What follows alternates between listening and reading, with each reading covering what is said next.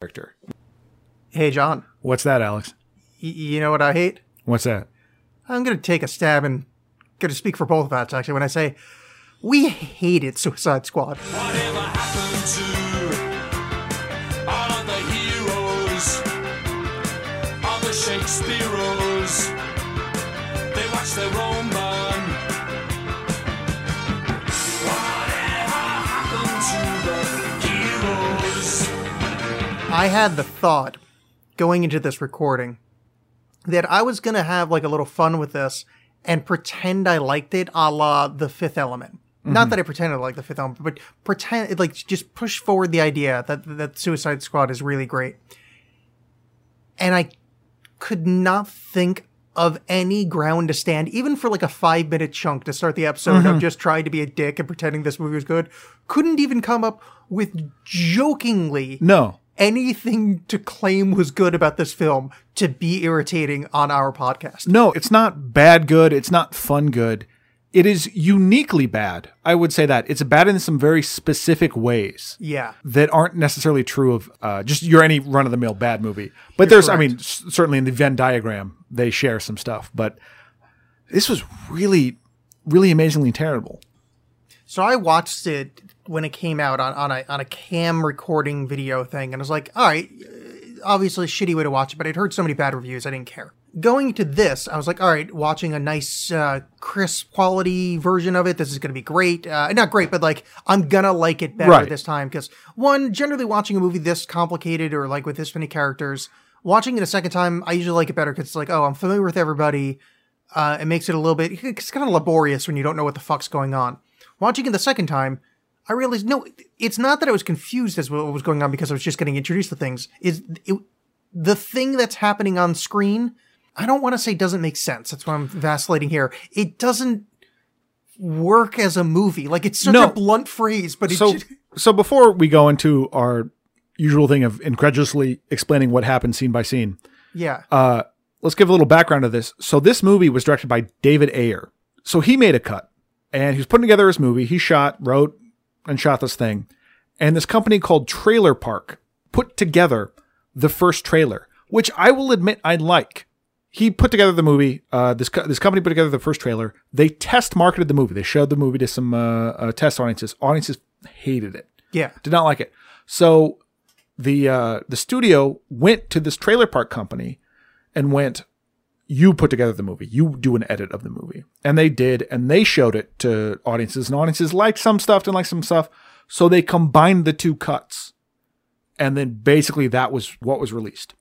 And it shows. There's so many things in that movie. They were edited with the mindset of a trailer. Like, I have not seen a movie so badly edited. And we were talking last time about the Steven Seagal movie where people were shooting up in the air and there was no one up there.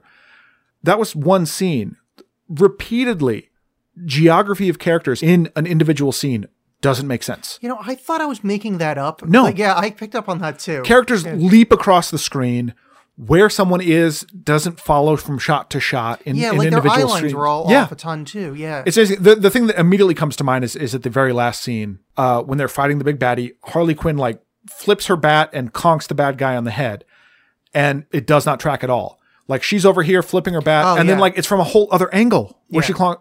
And they just went, no, that's good. Just do that. There was another scene with Harley as well. And I think it's because of the multiple directors, and I think probably the second director was more in love with her, that she's on the right side of the screen having like kind of dialogue with a guy. So like, best way to describe this is we're sitting across the table talking, cut to somebody else, then cut back, and you're to my left. Mm-hmm. Now, there's no reason for them to have moved. It just kind of like, you could tell like they had set up two separate, and it's like, it was kind of slightly jarring. They're like, I must have missed something. But like, now that you point that out, there was a few of those. I was like, what the fuck is this? And or there's a scene towards the end. They're having a conversation about something, and basically the way I could equivocate it right now is that, so you and I are talking, and I say, we're sitting at this table right now, and I say, hey, Alex, would you like a beer? I'm going to go get you a beer. And you say, yes.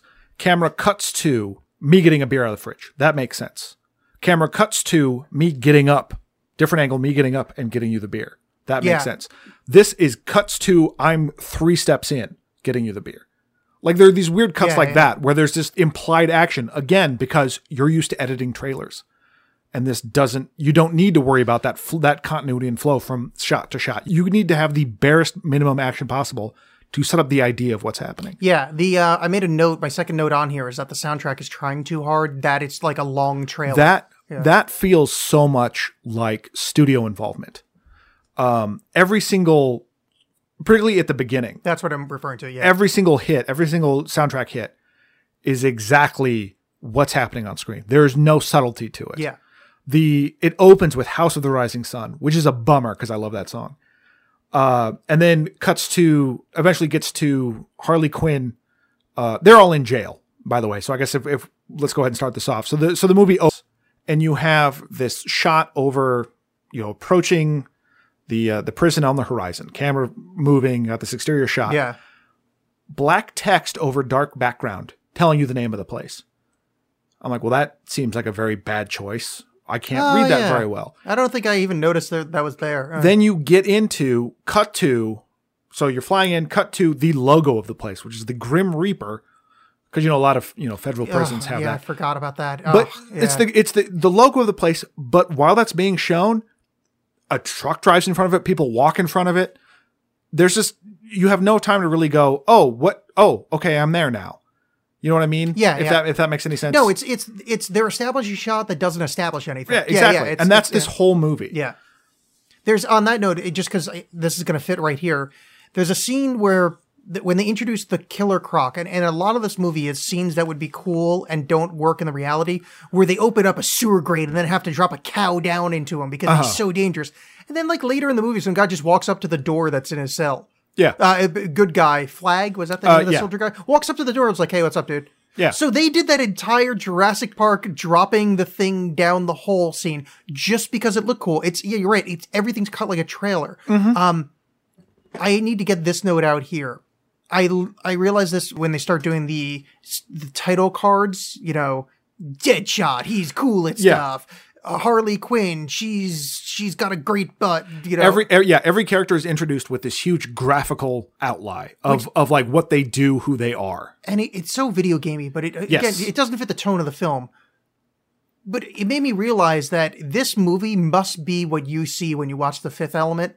Where this is because to some degree, there's so much about this movie where it's loud and weird. I'm like, oh my God, these are a lot of the points that I like about The Fifth Element, but everything about it in this movie annoys the fuck I would disagree that it doesn't fit the tone of the film as much as it sets up the tone of a film that doesn't follow through with that tone. Yeah, that's probably a better way to put it. If this was an Edgar Wright movie and it set that up that way, but the rest of it doesn't. And I understand there are way too many characters in this movie. Oh, yeah.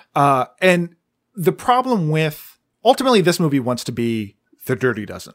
That's the whole idea of this whole concept is get these renegades. And the Dirty Dozen kind of works because it's just, we need people that are decent soldiers to be expendable. But this is somewhat the problem I had with the Avengers, where you're setting up this group of people all with very specialized skills and superhuman. And some of them you're like, why are you here? Yeah. Now, basically, the reason the Suicide Squad is formed is Amanda Waller, who I actually begrudgingly liked. I've always imagined that character. And I guess I want to preface this with saying that I've tried to appreciate this movie in a vacuum in terms of not what I know about the Suicide Squad or some of these characters from comic books. Certain people like the Joker and Batman or whatever, you can't get away from that. They're just so ubiquitous.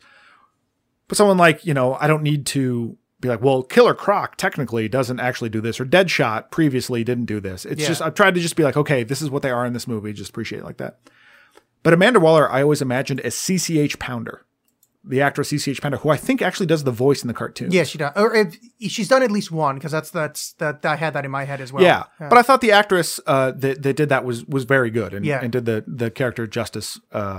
But so she wants to form this group because this is on the back of Superman versus Batman, or Batman versus Superman, because they make a reference to Superman being dead, which I guess happens at the end of that movie.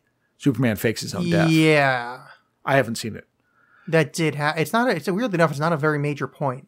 Actually, I was so tired of that movie by that point. It may have been major, and I was just like, please, and because that movie's as bad as this one. Yeah, which I feel like this movie saved me from watching that one. Yeah, you're a lucky man. But her idea is we need to form together this controllable group that can fight against metahumans in case because the Flash apparently exists already because he shows up in a scene.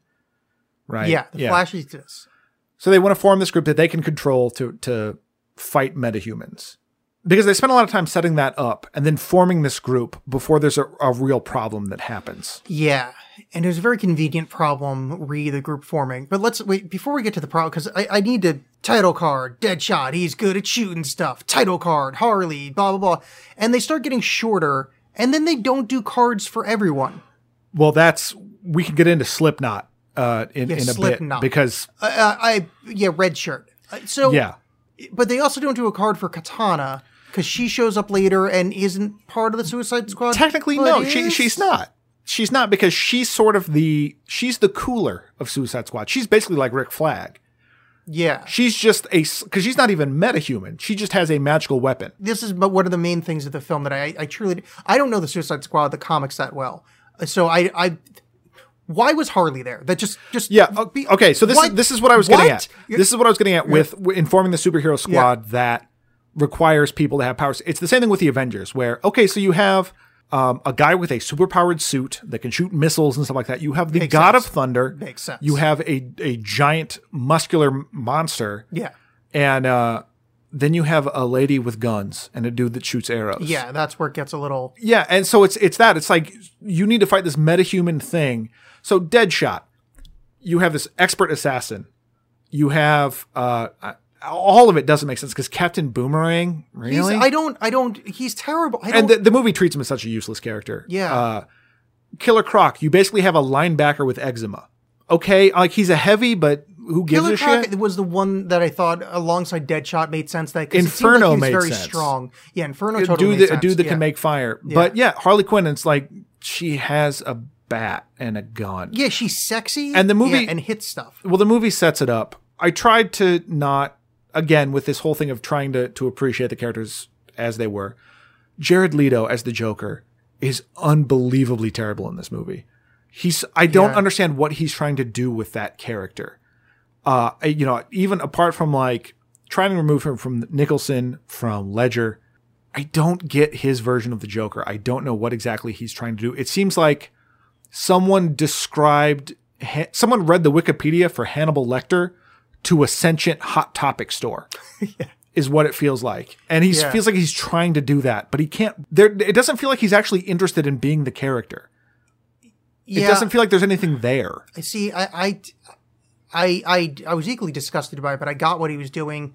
I think he was going for that kind of late 90s, early 2000s Joker, post, kind of interesting Joker where they're trying to figure out what to do with the character. Mm-hmm. And there was kind of like nice suit wearing Joker era. And I think that's what he was going for. And he was doing this whole, because he was apparently like in character the whole time on set, which just sounds like just the most obnoxious shit ever. Yes. But I could see what he was going for. It just was, because you have to imagine the script that he read and to fit into that movie, which has nothing to do with the movie we saw.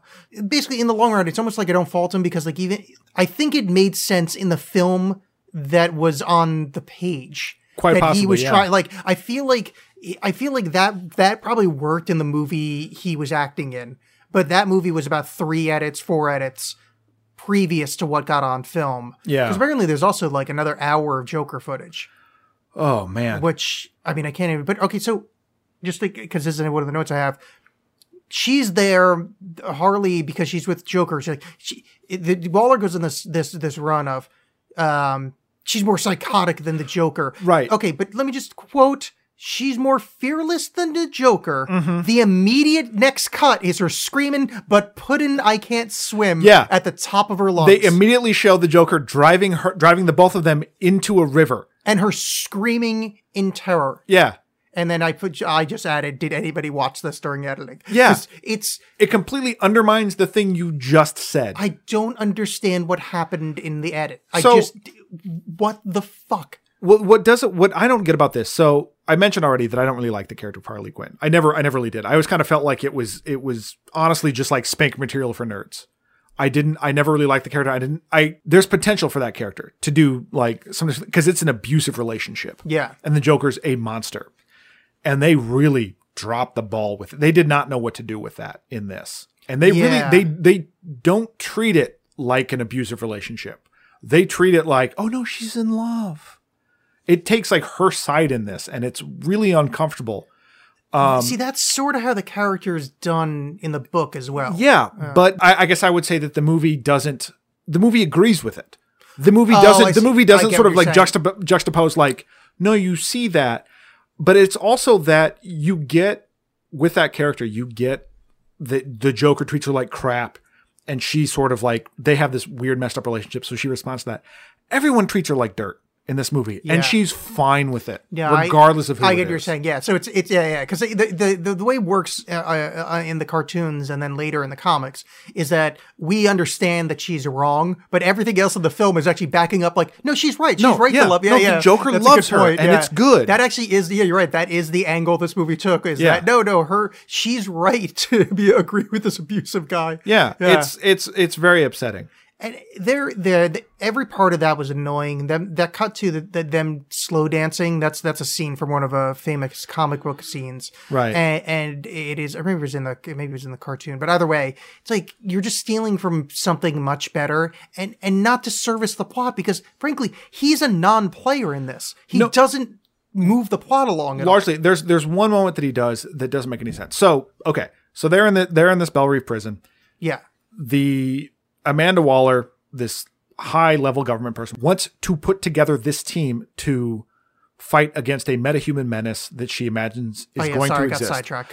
There's so much to talk about in this movie. It's so dumb the people she puts on the team. So there is 40 minutes of intro to each of these people. That's why it's easy to kind of get thrown off, sidetracked, because nothing happens in this movie for 40 minutes. You are being introduced to characters for 40 minutes. Yeah. Including their warden, I guess, at Belgrave, the head, or Bellerive, their head guard, Griggs, played by Ike Barinholtz. Oh, yeah, okay. Who they spend so much time setting up this guy for no payoff. That's Nothing ever, in fact, Harley makes some reference to him being so screwed at one point, and then nothing happens to him after that. You never see him again. Oh, God, I forgot about Harley, where she's doing fucking acrobatics in the cell. In the cell, for some reason. But, so this setup scene that we're kind of stuck on, because basically it is the first 40 minutes of the movie. So I shouldn't feel like we're stuck here because the movie made us stuck here. What we failed to mention is they don't establish who the fuck she's talking to at the table. Right. There's 40 minutes of some lady talking that they're the government. We don't know why this is happening.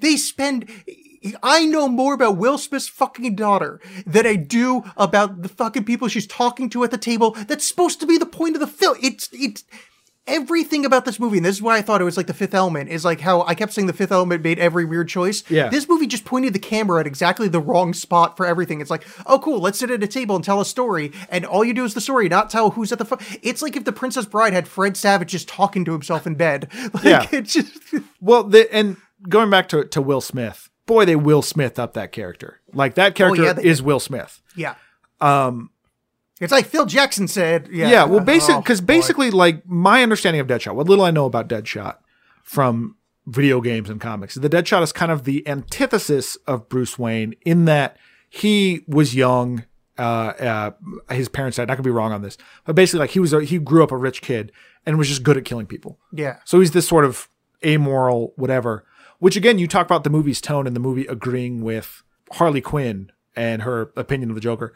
The movie treats the fact that Will Smith murders people for money as, you do what you got to do. Never women and children. But never, so he's fine. So he's fine. But it's not even this, like, we know it's bad. But it treats it, because he talks about so he has a daughter. And the first, when you're introduced to him, you see the scene with him and his daughter. And you get the sense that his ex-wife isn't treating her well. Then Batman comes to beat him up in front of his daughter. And there's a whole scene where his daughter tries to talk him down, which is the thing I don't understand, because you see kind of in that scene, but particularly later, you see that his daughter kind of lives not in squalor, but not in the best of situations. No, for this guy being... The dude makes $1 bajillion for murdering people. Well, no, he's a bad money... By the way, no, he's terrible with his money, because there's another movie this happened, and I forget which one we talked about, but when they show his bank account, it's at $0, and then they put in the $1 million or $2 million. And they don't explain... Like, this movie is so full of... $0. Unexplained motivations, unexplained, unearned growth, unearned, like, everything they just decide these things happen, and I This movie really made me mad. Anger inducing. Yeah. The shallow growth, like the unearned growth, that's a great phrase for it, is infuriating. But let's not even get there Because we have so much more ground to cover. Hey, John, let me describe to you something. Now, I took a few archaeology classes in college, not that many. But the first day of class, I remember they said, hey, guys in class, you know what you do when you sneak it down a cave the first time and no humans have laid eyes on any of these? You pick up a fetish doll, look deep into its eyes. The first thing you want to do is try twisting its head off to see if there's prizes inside. Right, yeah. What the fuck? This movie was so irritating. Every character's a fucking asshole. Sorry, that just annoyed the shit out of me. So they introduced this character, the June Moore, the Enchantress. Oh, I thought it was played by Cara Delevingne. I don't know how to say her name. Yeah. But basically, based on her performance, I'm convinced she mainly exists as a biological eyebrow delivery system. Yeah. Like that is it. Because she is not a good actress. No. And her whole thing is, she's this archaeologist that found an ancient civilization or something and found the seed of this god. The god took her over and possessed her. This god is super powerful, but somehow her heart is the heart of the god, the heart of Enchantress. Yeah. Is outside of Enchantress, and Amanda Waller has it and uses it to control Enchantress because she can exist without it. It doesn't grant her full power. And Amanda Waller has it in a case attached to a bomb, or that she can also stab in case Enchantress gets out of hand. Yeah, so either C4 or pencil. Right. So she decides Enchantress needs to be a part of this team as well.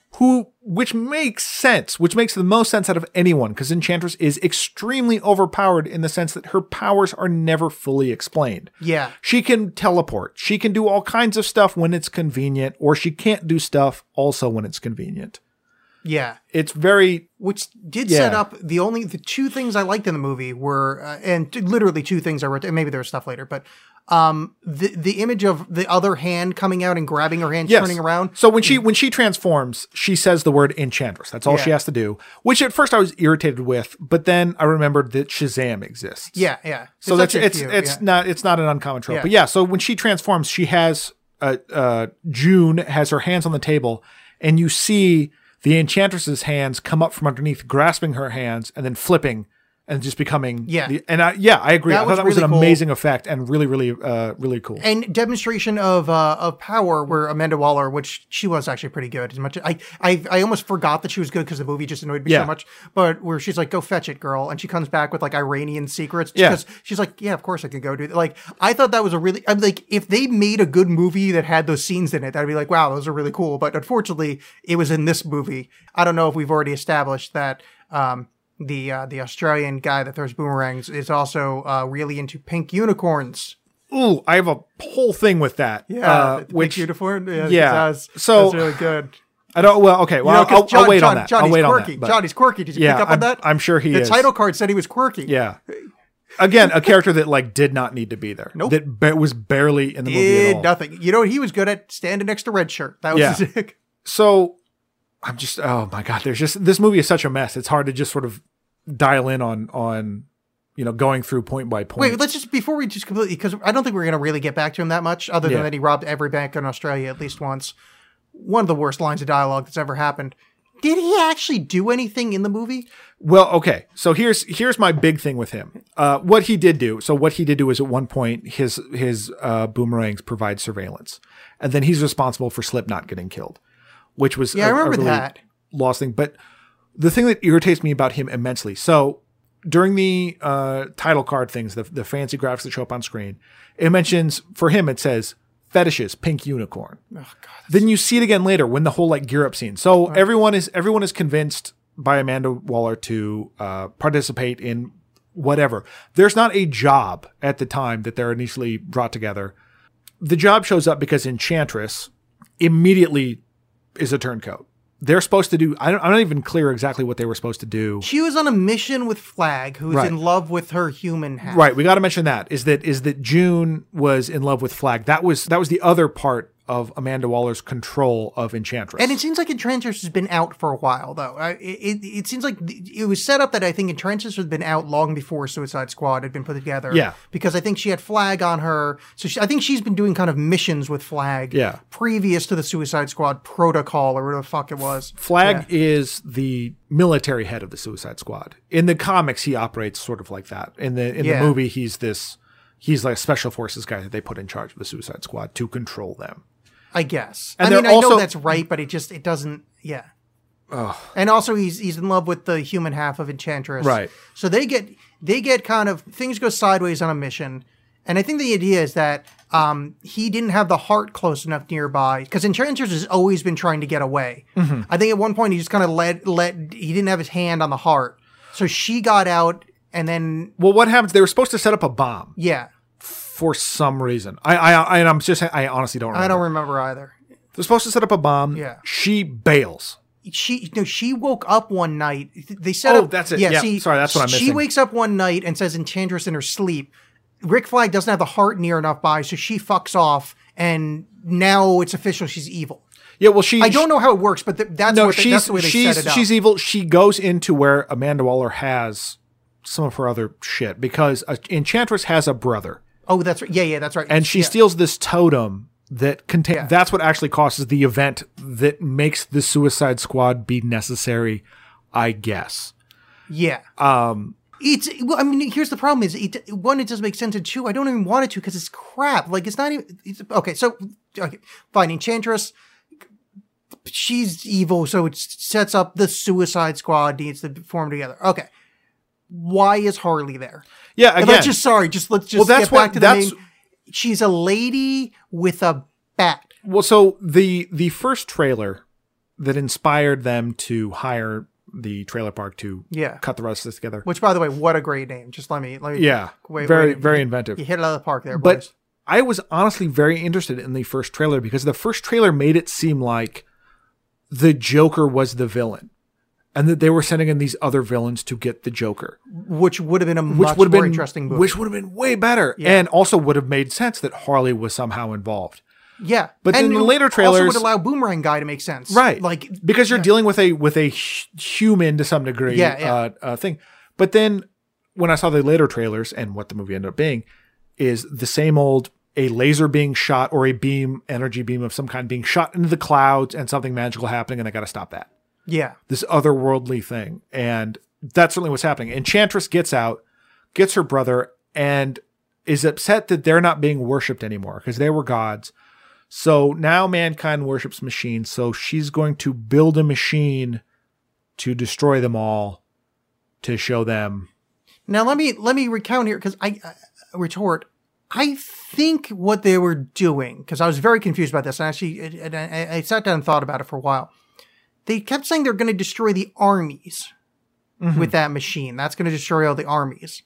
I don't know what that accomplishes, but I think it's important because they said it a couple times. I don't know what, so if they don't have armies, they can be worshipped. Like, are they getting more worshippers? They basically want worshippers, which is all that I got from it, is that they were upset that their power they weren't being worshipped. So what is getting rid of the armies have to do with them being worshipped? To show how powerful they are, I guess. All right.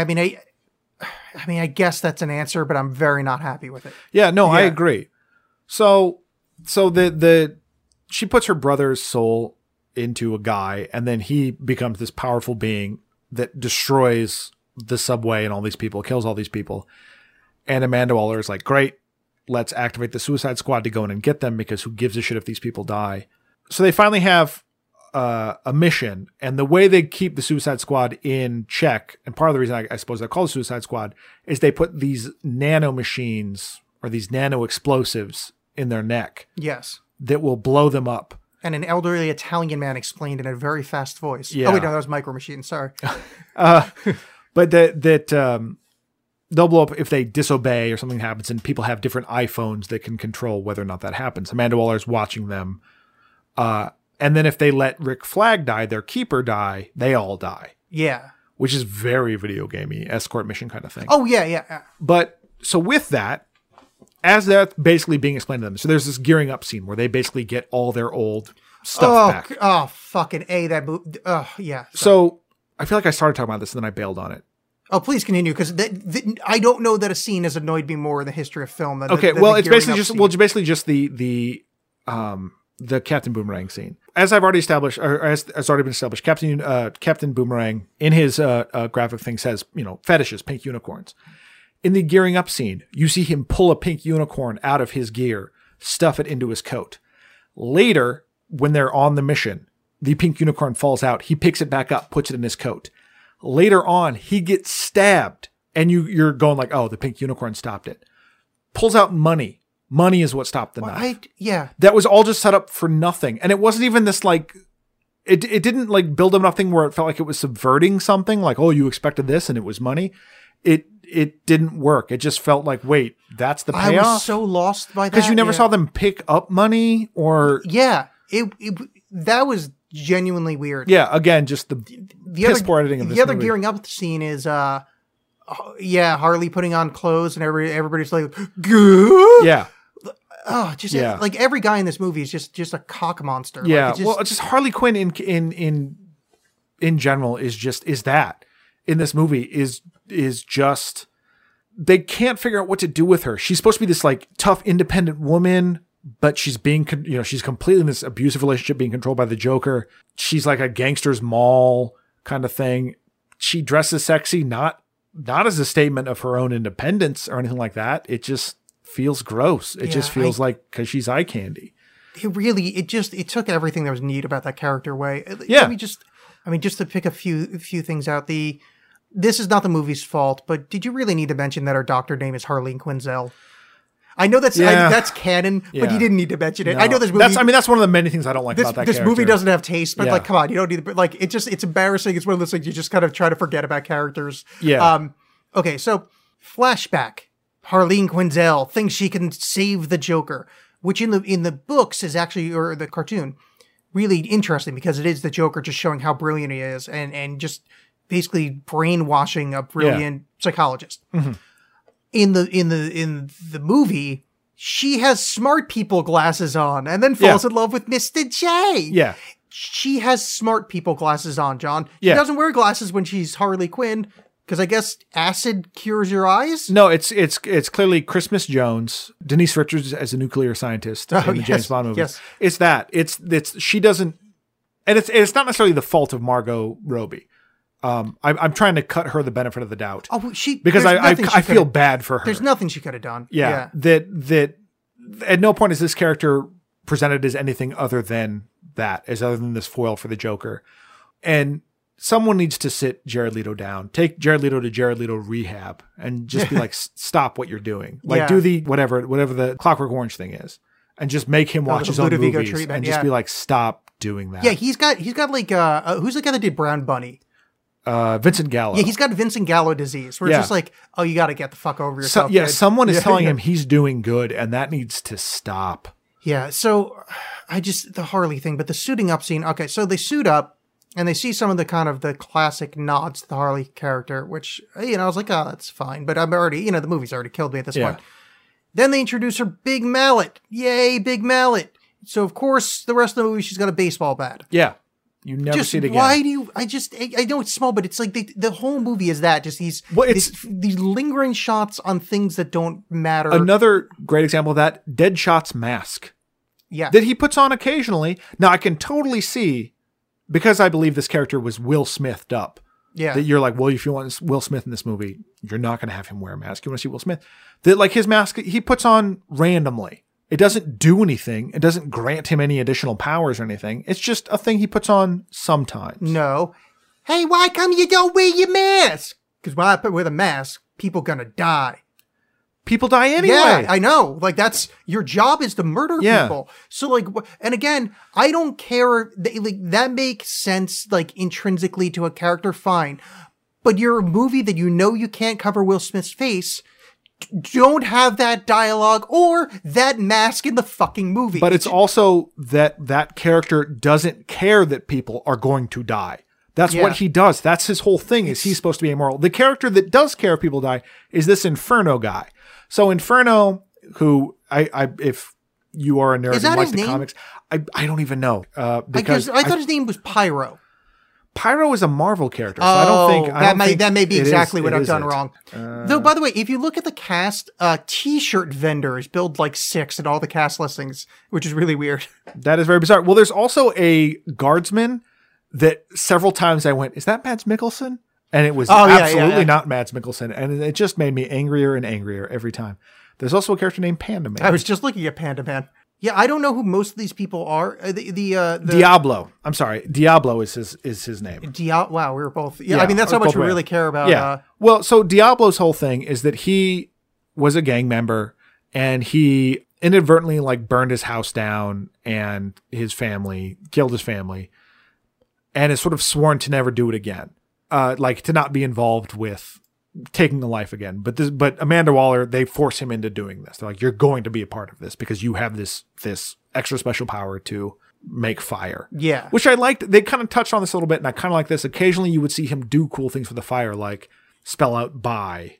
Yeah, fire, he had like that lady dancing. Have little in his hand. lady dancing. Yeah, that yeah. was pretty cool. Yeah. So his whole thing was that he didn't want to kill anyone. Whereas Will Smith that was his job. He does not give a shit. But yeah, when he's like, oh, I wear the mask, people die.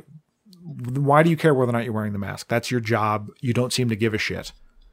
So they gear up. They go to, they get on a copter. That's when Katana shows up. Katana is this character that has a sword that murdered her husband and his soul is trapped in it. And so she uses it to kill people to trap their souls. I don't get the. I honestly don't know anything about that character. And so like all they presented doesn't make sense. It does make sense in the sense that you have somewhat of a metahuman character, someone with some kind of extra ability to police everyone even beyond the blowing up stuff in the neck and Rick Flag, who's the head of this thing. You do have a cooler of sorts. That it's overkill, but it does make some sense. No, I'm fine with her being there. I just the character. The character doesn't. Yeah. There's not enough setup because like I actually later they show the sword glowing. Yeah. And I'm like, oh shit, it actually does collect souls. Like I thought that was like kind of mythical backstory because at no point in this movie did I think.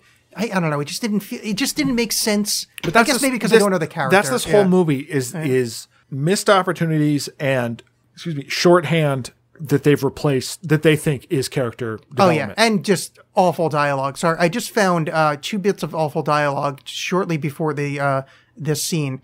The guard doing the clear my browser history joke. Yeah, that's okay. So Griggs, who as we've mentioned, they've set up several times. At one point, when they're trying to recruit, they give Deadshot a gun, and Deadshot points at Griggs, and he's like, "Yeah, I knew this was going to happen. If he kills me, shoot him in the head, and then clear my browser history." Yeah, which that just felt like them going ad-lib something.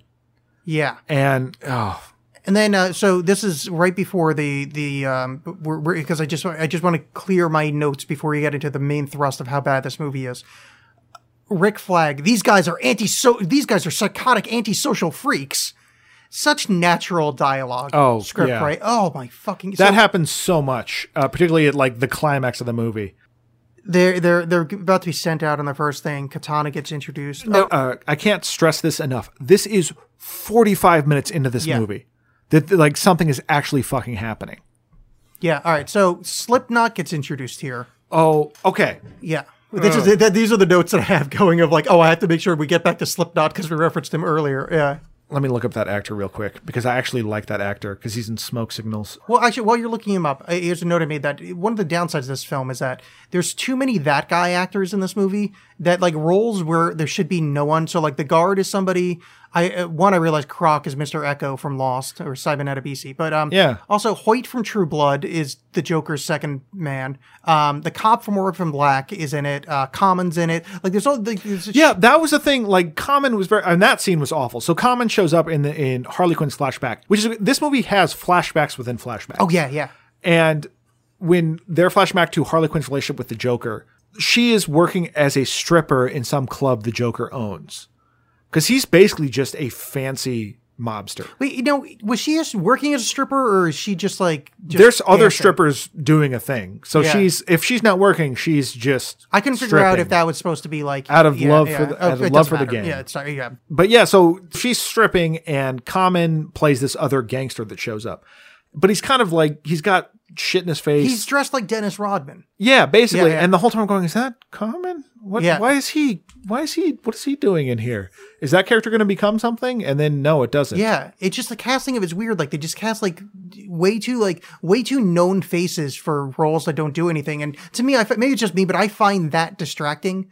Yeah. It just, if you're gonna have it, Because you think it's going to be more than it is. Yeah, and it's not just like a one-off cameo like Steve Buscemi in an Adam Sandler movie. yeah, So Slipknot is played by Adam Beach, who's a Native American actor, probably most known for Smoke Signals. I think he was also in Wind Talkers. oh okay, But I think he's actually a decent actor. So Slipknot's whole thing, like, they're getting geared up, and they're like, oh yeah, bring him in. Here's Slipknot. He can climb anything. No graphic, no anything. They just say that, and he shows up. My note here is, why did I just think through 9 hours of backstory, then they just add new Yeah. assholes? Well, because as soon as he showed up, I'm like, well, this guy is dead. This guy yeah. is immediately dead.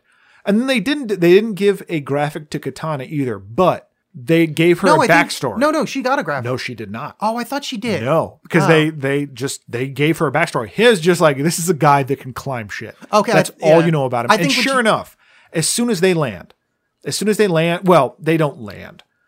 They are flying a helicopter in and they get shot down. And this is again another example of the bad editing, because they get shot down and there's at no point is danger actually felt. They kind of shake and they just get out of the copter like, whoo, that was a thing. Yeah, completely fine. Like the same way that you, like if you're on a plane, turbulence happens. Yeah. And they hop out. Captain Boomerang goes up to Slipknot and is like, oh boy, we should get out of here. Basically like, what's keeping us here? I don't even remember what his whole spiel was. But it was we're free here. There's no these bombs are bullshit. It's that was the bombs are just psyops. Yeah. And so Slipknot's like, hey, that's true. Shoots a grappling hook, flies up. They immediately blow up his head. That's it. That's his one job. It's literally, I made him, because I had a whole thing here of like, why is this guy here? Why does he just get introduced? I went, oh, Climby guy was just there to demonstrate the bomb. Yeah. Red shirt. Like they could have done that with anyone. Like, in fact, if you did that with somewhat of a more established character, like Captain Boomerang, and when I say established character, to nerds.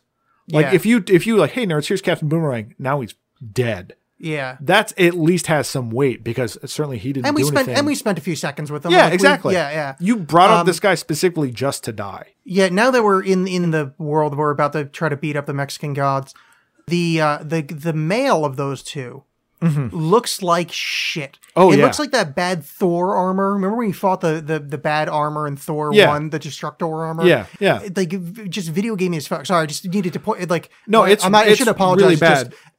I feel like I'm nitpicking because everything's terrible, but it's like, that's the main bad guy. Well, he looks terrible. I will say this. So when Enchantress escapes, Enchantress is this dark figure when she's the Enchantress. Like she's covered in, she just looks slimy, like she crawled out of a swamp, and she's covered in like this dark smoke. When she rescues her brother, Amanda Waller's like, well, that's bullshit. Starts stabbing the heart a whole bunch. She goes to her brother like, you need to save me. Brother starts giving her power. And then she just looks like, I don't know, Evil Lynn from He-Man. Yeah, totally. Like it's just this, which also is clearly just that actress's face CG'd onto a CG body. Like the face does not match the body at all. Oh, is that true? That's my guess, because it looks unnatural. It doesn't look like they put her in an outfit and made her dance around. It It did look shit, so that could be it. I was so kind of spirit broken. Like this is, at this point, because of the film, nothing makes sense in this movie. I looked and like, oh god, there's still so much time left. Yeah, that I was like, maybe I should just stop it for the night, but I didn't want to start it up again because I didn't know if I had like that kind of willpower. Well, I was watching it on HBO, and I looked at the time elapsed. I was like, okay, because that's when I realized 45 minutes in, we're meeting these people.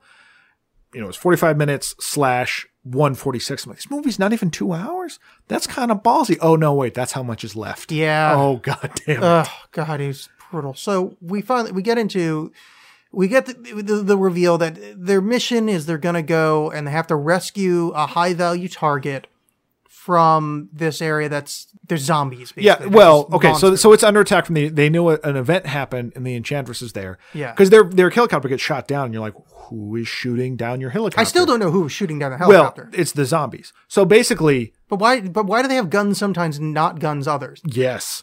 Okay. Good point. Yeah. The Enchantress can make an army out of whoever.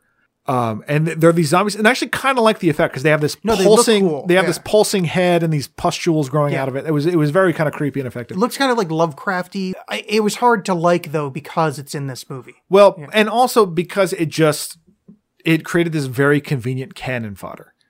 They make the army because eventually, in fighting these guys, and that fight scene is just ridiculous because they're trying to show off that everyone has these powers and can do stuff. And Harley Quinn's bashing people with bats. Because it's not just them. They're there with, like, special forces people. Yeah. And they're shooting guys. And then at one point, like, Deadshot just gets up on a cop car and just shoots everybody. And everyone is in awe of what he does. No, I don't even want to admit this. I kind of like that part. It was kind of neat. Yeah, like, but I hate that I like it. But it was also like, that's why you brought him. Yeah. But at the same time, you're seeing a professional in action. I get it. But so that's happening. And then some of the special forces guys that are with them get taken away. And all these zombies are really particularly after Rick Flag. But you see the zombies take some other special forces away. And then you see that the Enchantress turns them into these zombies by basically making out with them. Yeah. She has to do that with every character.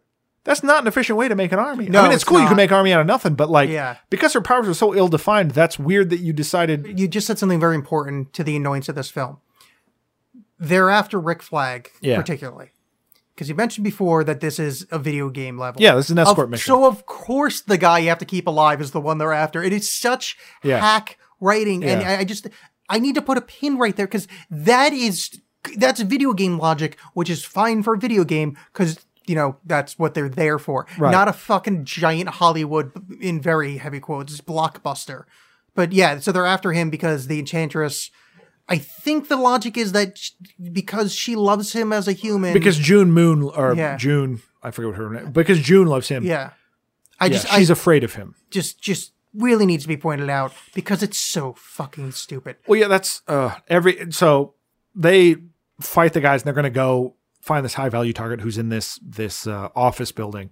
And during that whole skirmish, Diablo, again, this fire guy, Will Smith, like he doesn't want to fight at all. And they're giving him shit about it, about how like you're not doing anything. You're just standing there. So Will Smith tries to egg him on to get him to use his fire powers, and he does. And okay, they decide it would make sense if it took place over time, but it happened so quickly. Yeah. That it's this assumed character growth that isn't really there. Yeah, undeserved character growth. Yeah, where he just does it and it's like, bro, you made me do this again. And Will Smith's like, oh, I tried to get you there, bro. What is it? Phil Jackson. He drops in. Yeah. Was that a I Am Legend reference where he stops and looks at the mannequins? Oh God, that's the only thing that will excuse that because that is so stupid. They're going through the city and then Will Smith sees a set of mannequins that reminds him of his family. Is that what that was supposed to be? I better be, because so in I Am Legend, which I will argue, Will Smith does a better job than that movie deserves. Like, I actually enjoyed his performance in that movie. Oh, yeah, for totally. as shitty as it was. Because the whole idea with that movie is that he's like the last remaining human. There's vampires, these sort of vampire monsters everywhere. And he like makes mannequins that are his friends.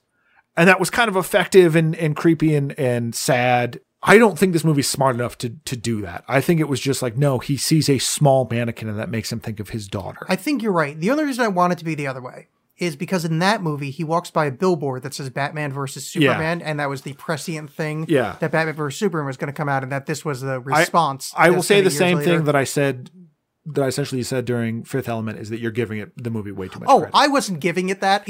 I'm just so desperate to like something at this point that it's just like water in a desert. So it's just like, oh, is that what that meant? Oh, could it be something? Well, so the whole time this is happening, I suppose I should mention, is that the Joker's has met with this Griggs guy, the guard we mentioned before, and has given him a cell phone to give to Harley. So basically he can track Harley's location and try to go get her that's later. right. I forgot about this. Yeah. And I'm not sure if it happens here or later where there's this flashback to them. The Joker is Her like, creation scene is right here. I have notes on that. yeah. And now this I'm largely unfamiliar with in terms of the actual creation of Harley Quinzel. I did not know that this happened. So they're at the Ace Chemical plant, which is where, depending on what version of the Joker you're going for, this is where he was created. And he basically tells her, you know, will you give yourself to me? Will you live for me? And she, to demonstrate that, she jumps into the same vat of chemicals that he went into. And then he follows her in there. And then there's like, they're kissing as like red and blue paint is swirling around them. It doesn't make any sense because she doesn't get the green hair or anything that he does.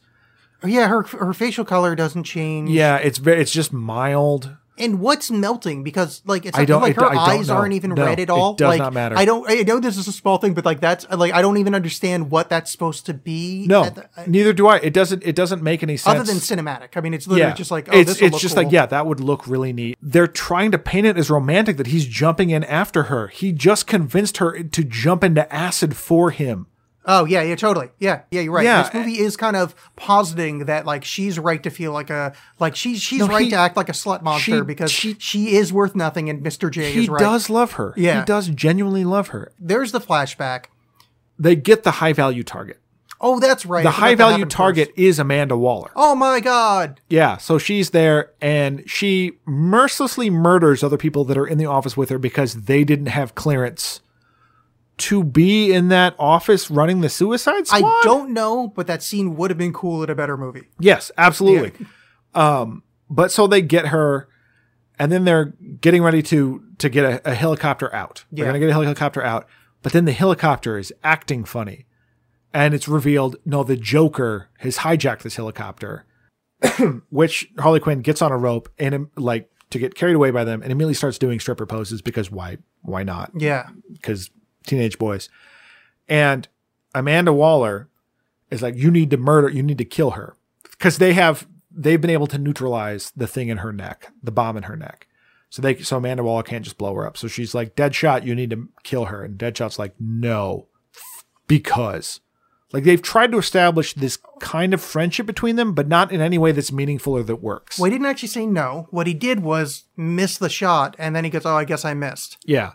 Again, the same thing. Like they try to set up a relationship between the two because Deadshot knows that she has the phone. It's like, you're going to get me out of here too, right? And she's like, oh, sure. But there's not, it does, again, this unearned thing where it's decided now that no, they're actually friends. Yeah. This is how we're showing you they're friends. Not that they became friends. This is just how we're showing you. Well, this is how they start because then they just start bludgeoning you over the head with the term, and like Harley starts going, "You had my friends." Yeah. And this, He misses the shot, but you are surrounded by not only the Suicide Squad, but other Special Forces guys. Only Deadshot can take that shot. it's true. Yeah, it wasn't a Like particularly no one hard is like, shot. hey, everyone, let's throw all our firepower at this thing. I mean, frankly, I'm pretty sure I could have hit her from there. Like, Yeah, I mean, it anyone wasn't could that have, yet. But so the thing goes down, the kata goes down, and then because Will Smith has promised visitation with his daughter if he shoots her, Yeah. and he still doesn't, even though that's established that that's the only thing he cares about is his daughter. But for some reason, he doesn't want to shoot this woman. I forget what there's a little bit of a blue, like a hero blue screen of death that happens after that. Cause I forget why they all go to the bar, why they decide that none of this is going to matter. They just went, we can't do this. I think the idea, I think it was because they already kind of broke the promise. Like, oh, you're not going to let us go anyway. So fuck this. Let's just go. Okay. I think that's what happened. So yeah. So they're told basically they're not really going to get anything out of this. So they all decide, screw it. I'm not going to go try to fight this magical person. So they all decide to quit. Harley is still, because they've got Amanda Waller. There's no other way out. Because I don't know why. Yeah. Amanda Waller gets shut down, and then she gets kidnapped by the evil ladies. Right. I think they're trying to get her back still. I think that's actually the mission didn't change. And then they're like, fuck that. We can't. I think that's. We've already been shown that this doesn't matter. So they have this sort of like defeated moment where they're all just sort of giving up. And they just go to have drinks. Harley is shown back up. Harley's like, oh, hey, guys. She meets them at the foot of the tower, basically. And it's like, oh, I just watched what apparently is supposed to be the love of my life die. And I'm largely unaffected by it. Yeah. Because I'm crazy when the movie needs me to be. And so they go have They go like just drown their sorrows in drinks. You know, the entire beginning of this movie slammed you over the head with the soundtrack. Yeah. How is there not a song in that scene? Yeah. That is that scene screams to have soundtrack. And I think they've got like a diegetic, like jukebox playing in the background, maybe. But it's not hitting you over the head. No. And it's the exact scene that it infuriated me. No one paid attention to tone when they ended this movie. No. And Flag is kind of beating himself up because he loves June and this is all terrible. That's right. Yeah. Because then Harley Quinn is yelling at everyone because we're not normal, you guys. We're the weirdos. We don't get to have that life, even though later she completely imagines that life. But she's saying we can't do this. And then Inferno gives his whole speech about why he is the way he is because he accidentally killed his wife and his family. And it's like, now we're getting this guy's backstory. Yeah. This guy that's been a non-entity this whole time. And we know that he's decided not to murder anyone. We've seen footage of him murdering people in a prison already. And so it makes sense that he might be like, no, that's too much for me. But then the movie tries to tie it to him killing his wife and family. Yeah. But even though we've already seen him do it after the fact. Yeah. Well, I mean, I think the part that you're missing is that this movie was written by a bunch of drunk, apparently. They were talking in the bar, bonding, and that's when they start doing kind of the term friend starts showing up. Like now it's like, oh, we're friends. And it's just this, what's the undeserved, what do you call it? Undeserved growth. Yeah, that's it. This is the scene that it's just like, I just discussed it. It's like, really, this is you're turning the corner. You're going to shove this down. Ugh. This whole thing basically is going to end with me recommending Gail Simone's Secret Six, the comic book Secret Six by Gail Simone, which includes Deadshot and Bane, Catman, but it's again a group of supervillains, and they don't get along. They're together for a common goal, and they backstab and screw each other over, and that's interesting and good. This is just people deciding already, like, well, we're in this bad situation. Let's just make the best of it. Them all being villains, it doesn't matter. At no point, other than Captain Boomerang making Slipknot kill himself, at no point is there any like backstabbing or really like trying to get one over on. They're just there. They're just soldiers. They're all like really good people. Yeah. Like, if you think about it. And they really missed a huge opportunity there.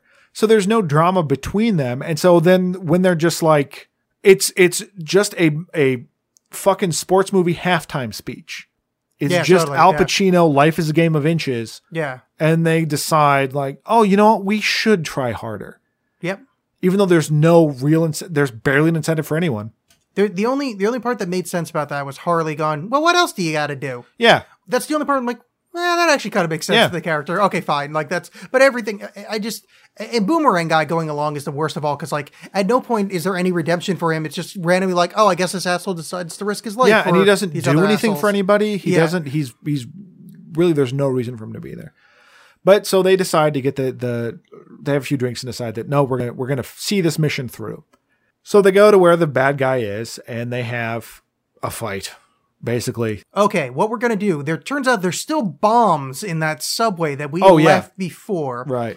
But they're all underwater. So you got to find, if only there was somebody in our group that could be underwater. Killer Croc is going to lead these other special forces guy under the water to set this. Yeah, we need to have a reason for him to be here. And he says this: "I live under the ground. Y'all are just tourists." Yeah. What does that even mean? I think that guy saw The Dark Knight Rises and just Bane's like, I was born in the darkness. Oh. It's a way to make him sound tough, and it doesn't work. But it's also just this. Oh, that's convenient. The one guy we have that hasn't done anything. Yeah. Just what a other waste than of a good take off actor, his hood too. occasionally. Yeah. Oh yeah, that's right. Oh yeah, boy, he played with it. He dramatically raised and lowered that hood quite a bit. Oh yeah, that's how they're gonna take out the evil ladies, the evil brother. Yeah. Yeah. Oh yeah, you're working on the brother first. I guess. Yeah. Because you form this team to fight metahumans. And that's your solution. Something that essentially anyone could have done is to blow him up. Why bother with the superhuman guys? Like, why not just have criminals? Like, I don't. No, but why not just have soldiers? Like, right? Exactly. This entire concept is dumb. Yeah. At no point did them being superpowers until the end. Yeah. They're going to blow up the guy, but to get the superpowered brother to where the bomb is, Diablo digs deep and becomes an Incan god? Yeah, that was weird. At some point, he just instead of like not only just being able to control fire, he turns into a giant sort of, I don't know, Incan Aztec skeleton that's also on fire to exchange blows, because you cannot have a superhero movie apparently without two CG things punching each other. Yeah. Which is, again, going back to, I like the initial trailer because it seemed like it was this one thing. Then when I saw that it was, it's every comic book movie, I immediately tuned out, because it's always this. It's always just two CG things punching each other, which Guardians of the Galaxy 2 just did. They built up this whole story and it ended with two CG things punching each other. Yeah. And I'm so tired of that. And this isn't even done well. Well, it also didn't make any sense. Oh, yeah. There was never this indication that Diablo like had this power to do this. I think they referenced that it wasn't him, that there's a devil inside of him. Yeah, but that made it sound like, you know what I mean? Like, yeah, but that. I think that's what they were going. Like, I'm not defending it or saying it's good, but I think that's what the attempt was. Right. Yeah. Yeah. So at least they tried-ish. Yeah. But again, I'm sure that there's a full scene. Yeah. Again, this movie is so just missed opportunities, glossed over things that I am kind of curious about the director's cut, but there's so much about this movie that's bad that's not going to make that worth it. Like, there's nothing that you can, there's no like further explanations they're going to give. They're going to make the stuff that's bad about this movie be less bad. Yeah. Some of it, that's going to mitigate some of it, but not enough of it. Because I was just thinking that if I don't know how they would cure all the editing problems. Yeah. But even with that, then you're left with a really thin plot, not very good characters. Like, I mean, there's no saving this movie. It's going to suck one way or the other, and they just managed to make it suck in the worst way. Well, I would bring up, here's the reason that I'm curious, is that I watched the Daredevil director's cut. It was actually pretty good. Like, it turned like a, C- movie to like, probably like a solid B- B. Like, I mean, it made it like, oh, this is pretty all right. Like, it turned it into like a pretty, nothing that I'd want to revisit, but I had far more positive feelings leaving it. You're talking about the Ben Affleck. Yeah, the Ben Affleck one. Which that was Ben Affleck as Batman in this, right? That was Ben Affleck as Batman. Okay. Yeah, very weird to use him in this and not use him more, because you've got the character. It just, I don't know. I don't know if I could sit through the director's cut. No, but anyway, I couldn't. So, it's not worth it. So Diablo kills the brother of the two. He doesn't. That's right. He fights him, and then gets him over to where he needs to be for the bomb to go off, and then he beats. Then the brother starts fighting back because Diablo's used up all his power. And then they just both blow up, and I guess you're supposed to feel bad that Diablo is dead. Yeah, because he sacrificed himself. Because he was such such a great character that we felt so strongly for. So here's my note right here in this. Bad brother just died, and I'm still not sure what is happening plot-wise. She's killing the armies, ? Yeah, I don't know what she's doing. She's going to rule or something? I guess just general bad guy stuff. She's conjuring something in the middle of wherever they're at that's shooting a beam into the sky, that debris is flying around. And that's what she's doing. She has her heart back at this point too, I believe. Yeah. She got her brother got her heart back for her. Yeah. So she's at full power doing the same thing she's been doing. They made it seem like stakes were raised. The stakes were exactly the same. Nothing has changed in the fact that she has her heart back. She's just slightly more efficient. It's like they got a better graphics card. It's just a little bit faster. They're fighting back. They're shooting her, and Harley's hitting her in the head. And then bad witchy lady Enchantress goes, "Enough!" and takes all their weapons away from them in one fell swoop. Why did we not do this before your brother was murdered in front of you? Because this is a video game. Yeah, because it's that like, well, you're deemed worthy to fight me. Let's see what you got. Yeah. And you fight like, okay, I see what you got, but it's not enough. And there's so many like just bad edits in that whole scene. Yeah, and the editing on that fight scene is fucking atrocious. So they go through this, and she's at one point is controlling their minds because she's trying to. They're like trying to think about her, and she's trying to show them like trying to grant their desires, sort of thing, like subdue them by making them believe that they're getting what they want. And in Diablo's case, it's this family still alive. in Harley's case, it's that Harley is a 1950s housewife, like with curlers in her hair and a baby and just looking normal. And Joker, not with Joker makeup, is kissing her and going to work. Yeah. And again, like if this was a more fleshed out character, or the movie treated it that like, look how crazy this person is, that this is what they think they want. This damaged human being that is so abused that this is what, but no, the movie's like, yeah, isn't this cool? Like they love each other. Yeah. It's that was particularly a particular insult to like everything about either character. It just, then she goes, no, it's not real. This can't be the real reality. And you got to shake yourself out of it, Mr. Will Smith, or whatever the fuck she says, 2 hands up on rye. She talks like a fucking waitress. Yeah. But somehow they talk themselves out of this they just immortal witch's power. Yeah, because that's again, like I said, her power is so ill-defined that they can make her not be powerful when they need to, which is very convenient. So she depowers herself to fight them. They get her health bar low enough that she's like, enough, now it's time for my final form. Yeah. Yeah, that's when she turns into Majin and Boost. Yeah, and so then Harley Quinn goes up towards like, oh, I totally want to join you. Psych, and then cuts her heart out. And this goes back to Batman Begins, where the whole time it's been established that her heart is very important. That if you take her heart out, she is powerless, or like you're under control. Everyone knows it. It has been explained to the audience. It's been explained to the Suicide Squad. Harley Quinn has this dramatic moment. It's like, no, I'll go along with you. Ha ha ha. No, I won't. Stabs her, takes out her heart. Cut to Rick Flag grabbing Will Smith and going, her heart's out. Now we can finish it.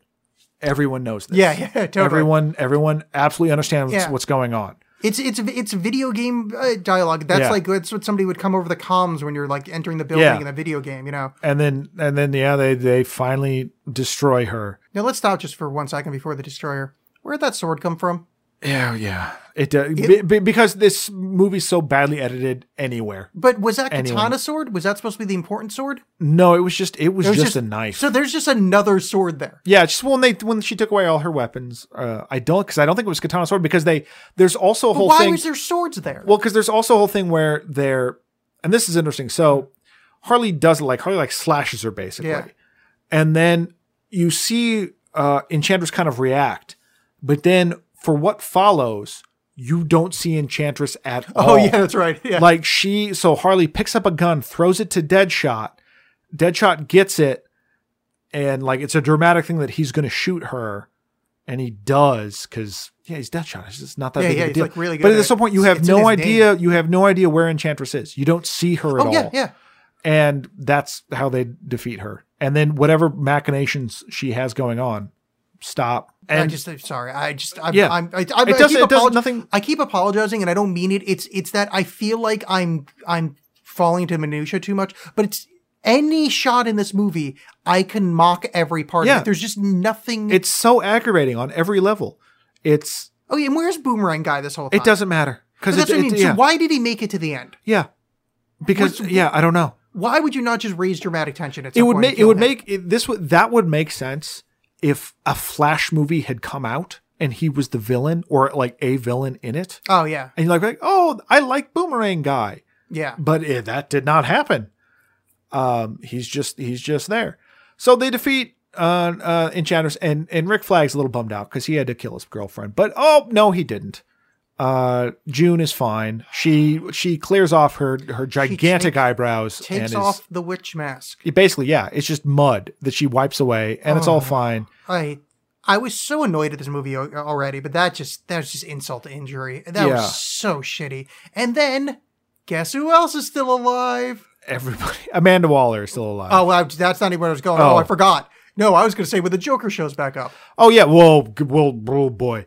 So... So Amanda Waller's still alive, because they're they defeat the bad guy. Well, we're done here. I'm going to steal a car. I'm going to get out of here. Fuck all this. Yeah. And then Amanda Waller shows back up, who's been the prisoner of the Enchantress, and is like, no, you're not. You're going back to Belle Reve with what I promised, with a reduced sentence. And they even bring up that Boomerang guy's like 10 years off, like 3 life sentences. Oh yeah, and fuck that line because it's a clever line, and I hated him for it because I don't want to like anything. But in it's this also movie. like you're just realizing this now. This was the same deal at the beginning. Oh no, that's right, like because he's kind of an idiot. So I Yeah. thought that was like, Oh, that fair was enough. fun. I just and it annoyed me because I don't want to like anything. But then like Will Smith gets to visit his daughter. They work that out. Oh, but wait, sorry. I know we're going out of order, but really quick. He visits his daughter and teaches her how to murder people with a gun. Yeah, basically because he's helping with a math problem again. Like she lives in a crappy apartment. Yeah. Because apparently he's very bad with money. And he's trying to teach her geometry, but he's like, no, it's the hypotenuse. But, sometimes that can change depending on wind resistance and the curve of the earth. Yeah, he's teaching her how to murder after she's told him, like, she's upset that he murders people. Yeah. Sorry, I just needed to point that out because that's this movie that we're watching. That's our heroes. And they go back to Belle Reve. And what's frustrating about that is, so there's this whole building off of, was it Joseph Campbell's The Hero's Journey? Yeah. Or whatever. That Dan Harmon, the writer, director, nerd, basically had a whole thing with that about like how you portion out writing a little script in terms of hitting these points. And basically that it starts off with like being a hero, stuff happens, and it ends with the hero returns to where he started, having changed. Yeah. No one has changed. No one has learned anything. It does not matter what just happened. Well, no. All that happened, Will Smith got to see his daughter, but no discernible change has happened. Harley got a cappuccino machine. Okay. Oh, I'm sorry. I forgot. But so they're all back at Belle Reve when like their situation is mildly different. In fact, Captain Boomerang is screaming that he's back in there. So it did not matter for him. So it kind of treats you like, oh, this ironic twist, which it absolutely wasn't. So then you see Harley getting her espresso, whatever, and then boom, wall blows up. She's in a cell in the middle of the room so she can do her sexy yoga. Wall blows up. These cops seem to enter, and one of them enters her cell. They're all wearing masks, and on his uniform, in big words, it says Joker. Yeah. And then he's taking off his mask. Who the fuck could it be? Oh, it's the Joker. Wow. Who would have guessed? Yeah, it was really And then shocking. he's like, we're getting out of here, baby. And the movie ends with them hugging as if that's good. That's the good story. Yeah. As if that's good. Like that's, again, their relationship is so screwed up and the movie treats it like, hooray. It really is. I mean, in the end, it's saying that abusive relationships work and are good. Yeah. And it's not like, I understand that's the nature of Harley and Joker's relationship throughout any other things. And it would make sense if it's not foreboding. It's not like, okay, they're together. Now things are going to get really real. It made it seem like he saved her. Yeah. No, they gave like a romantic kind of hero's happy ending to the villain couple. Yeah. Even though he's like dead-eyed and creepy at the end, it doesn't, the movie isn't ironically juxtaposing that. That's just how Jared Leto decided to play this character. And the movie went, no, that's romantic. It's not deeper than what it appears. I hated this movie. No, it's very bad. Like a lot. Yeah. It's so, like, we've been talking for close to an hour and a half about this. Good Lord. And I feel like we missed a lot of the garbage in this film. Like, I don't think we really even scratched the surface. As much as I hate this movie, and as bad as it is, its badness sort of raises it above the sort of anodyne superhero movies that exist. Like, all Marvel stuff is pretty slick. Now, I haven't seen the new Spider-Man, which I guess is great. But I'm largely bored with Marvel movies. They're very slick, and like, Civil War was so dull. Civil War was so boring. It was fine. It was a fine movie. But it's just, who gives a crap? It's just, they kind of know what they need to hit, and that's it. Yeah, it's very kind of boilerplate. Like, hitting the same notes every film. This, I will say, they at least tried to do something. What they tried to do was still pretty cliche and stuff like that, and they did it so badly. But I almost like that more. As much as I hate this movie, and I don't want to recommend this movie to anybody, its badness makes it unique compared to just the same old stuff. It makes it sound like I'm like trying to cut it some slack, but it's special in how much I hate it. Like I saw Civil War and kind of forgot about it immediately.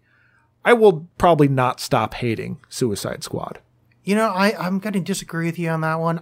I'm already forgetting it. Like, it's already slipping from my mind. And I saw this like 2-3 nights ago. I mean, this was a recent watch for me.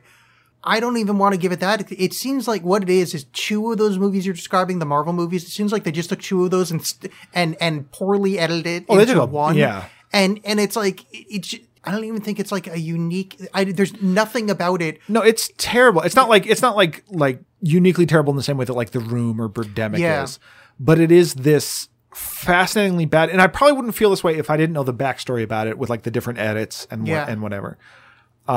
See, I didn't even need that backstory. It's obvious. Like from watching the film, it's obvious that there was huge editing problems. Yeah, but movie. I guess it makes me appreciate that at some point someone might have had an idea of how this movie was supposed to go. Yeah. I don't necessarily agree that would have been good, but when you get like, because you're always going to be making concessions to some degree when you're making a movie, like a big studio movie. You know, like I said, like it feels like they very Will Smithed up this character because you want to have Will Smith. But knowing that like they recut it several times is fascinating to me. Yeah. The only thing I'd be interested in this film is seeing the original first cut. Like, not the director's cut, not like just the first cut before anybody else stepped in. Because I was curious as to what the original intent of the film was. Or like at least an early script draft. But I mean, not curious enough to like read it. No, I would like someone else to find an original script, read it, and then write a think piece. You're right. That's exactly what I want. That's all right. And then I would like to read someone else linking to that think piece going, turns out Suicide Squad could have been good. Yeah. And then I would have gone like, oh, okay. And then gone on with my life. Yeah, that's fine. I probably would actually read like the first like 3 paragraphs of the piece. Like, but that's about as far as we'll go. I mean, anything else on this piece of shit? I'm glad it's a franchise we probably will not see again. I think it's, again, like, we didn't get into like the stupid grimdark DC world. And to some degree, this did try to subvert that a little bit. But for how like flashy and colorful the posters were, it didn't translate in the movie. That's about the only stuff that was. Yeah, it's like the only flashy stuff. It was the title cards introducing each character. It wasn't as pointlessly somber as, say, Man of Steel. Yeah. So I will at least give it that. It did not do the Christopher Nolan thing of being completely overwrought. It was overdone in terms of, like we talked about, in terms of character growth or whatever. But it didn't, in more of a traditional movie sense, it didn't have this whole thing of like, I'm Deadshot, I don't kill women and children, while Boo plays in the background. Yeah, you got a good point there. You know, it tried to just be like an action movie. Yeah. In that universe, which failed miserably, but. Yeah, you're right, though. It would have been a lot worse if it was somber. Yeah. Because, like, they wouldn't have fixed anything, and it's just like, oh, this is the, It would have made it just more just interminable and intolerable. Yeah, I mean, the only thing I have to say is, like, I think I would recommend watching Sniper Special Ops. Well, I was just going to say, I would like the movie a lot better if Steven Seagal played Deadshot. Oh, that'd be great. I'm glad we talked about it. I had fun discussing the film, but this was not like, don't watch this. Just movie, like guys. I said, don't even read the comics because in after watching it, I'm like, you know what? I don't know that much about the Suicide Squad. I'll go back and I'll read some of the original Suicide Squad comics. They're terrible. Oh, really? They're very. I mean, it's also like late '80s, so it's not a great time for comics. And there's more text than a Kathy Geiswhite cartoon. Yeah, I don't know what that means. As she wrote Kathy. Yeah. But go read Gail Simone's Secret Six. It is so much fun, and it's what this movie should have been. Even though the characters are different, just the tone and the interactions between the characters. That being said, Hollywood don't make a Secret Six movie because you'll screw it all up. But man, read that comic. It is great. Yeah, I'm sure they're going to make that next. I would recommend just forgetting this ever existed. Yeah. Oh, hey, let's do this before we announce the next movie, guys. Go to iTunes and leave a review for the show. Or Stitcher, or wherever the hell you listen. That'd be cool. That'd be very nice. Subscribe places and do all that stuff you've heard every other podcast tell you over the years. Yeah. Do that for this one. That'd be nice because I forgot to mention that. And then write a promo code in somewhere because other podcasts tell you to do that. Oh yeah. Well, we haven't actually monetized this at all. So, no, I know, but just write in. I'm not giving you a promo code. I'm just saying write in a promo code somewhere. Yeah, that's true. Yeah, go to Amazon and type in John Seagal. John Seagal rules with a Z. Yeah. All right. So John, what do we want to watch for next episode? I think whatever it is, it should be a doozy. A doozy, huh? Let me run this by you. Ba-na-na-na-na-na. Is that Kraftwerk? No, it's Banana Man. It's a 1980s cartoon. I think we should probably watch that. Yeah. I think we should, because I love Danger Mouse, and that would fill in the time afterwards. That'd be cool. You know, it's probably hard to find streaming. You know what actually that sounds like as well is the music they played from Close Encounters of the Third Kind. We should totally do that. Yeah. Let's watch that one. I think we should lose all our listeners and hate a much beloved Close Encounters of the Third Kind. All right. We're doing it. So next time, watch with us. Enjoy. Hold your seats in terror, horror, and suspense as mashed potatoes are formed into different things. Francis Truffaut as you've never seen him before, or at all. Yes, because I don't know who that is. He's a French director. Oh. He plays the French guy in that movie. Oh, is that true? Yeah. Oh, I didn't know that. Yeah, he's a huge influence on Spielberg, and Spielberg went, why don't you stop doing good things and be in my movie? Fantastic. Yeah, frankly, I have fond memories of this film, but I have a suspicion that it's not going to hold up for me. Yeah, I have only seen it once in my 20s, and I did not like it, and my opinion might change watching it again, but we'll see. Well, look at that. This is a teaser for next time. Yeah. All right, cool. So we will see you next time. Bye. Bye.